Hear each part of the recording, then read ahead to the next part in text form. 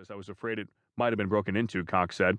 I fear that my home would be vandalized coming home from work each day.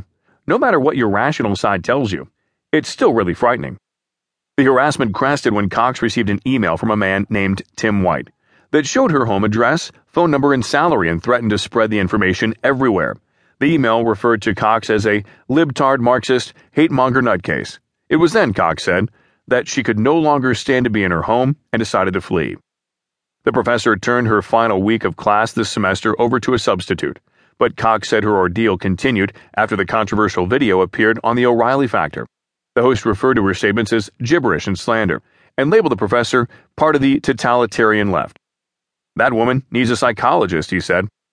Cox said she has appealed to Costa Mesa police and the FBI seeking help, but was told by both agencies that until her property is vandalized or she is physically attacked, there's nothing law enforcement can do to help. Costa Mesa police did not respond to repeated requests for comment about Cox's situation.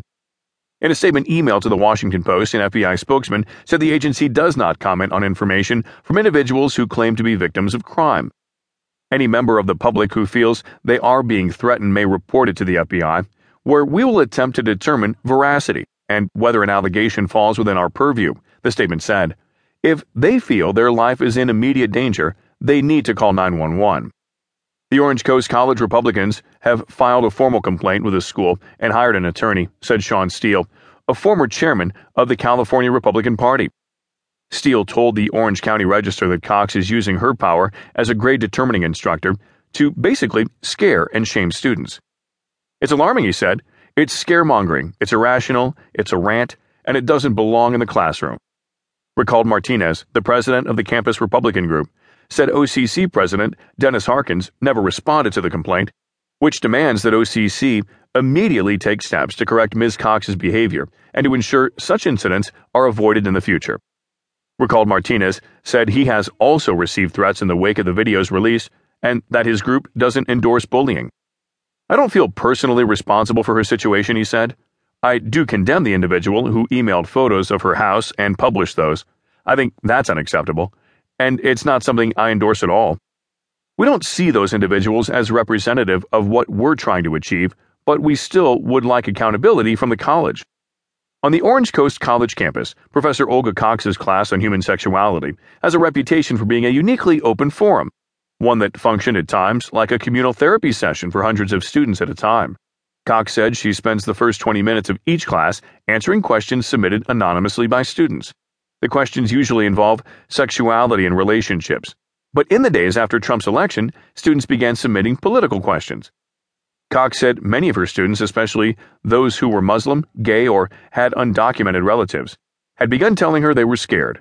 Cox, who is gay, told her students she felt the same way. I had an international Muslim student who told me he was afraid to leave his apartment, she said.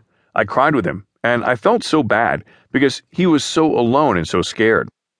When Cox stood in front of class to answer questions that day, she said her rhetoric was not meant to inflame, but to help reassure her students that OCC was safe. I read a message from the school president and put together a handout for coping with pain, she said. As a therapist, these are things I share with people who are depressed. I basically said, deal with your feelings and do something positive. And I was helping them cope with their fears. That was the intent. Cox said that if she could go back, she wouldn't change her language. She said she believes the controversy surrounding her statements has more to do with her being intentionally targeted than the substance of her words. Her name has been added to a controversial website called Professor Watchlist, which lists the names of about 200 academics across the country accused by a conservative group of advancing leftist propaganda and discriminating against conservative students. This is a very carefully planned plot to attack college professors that they don't like and disagree with, she said.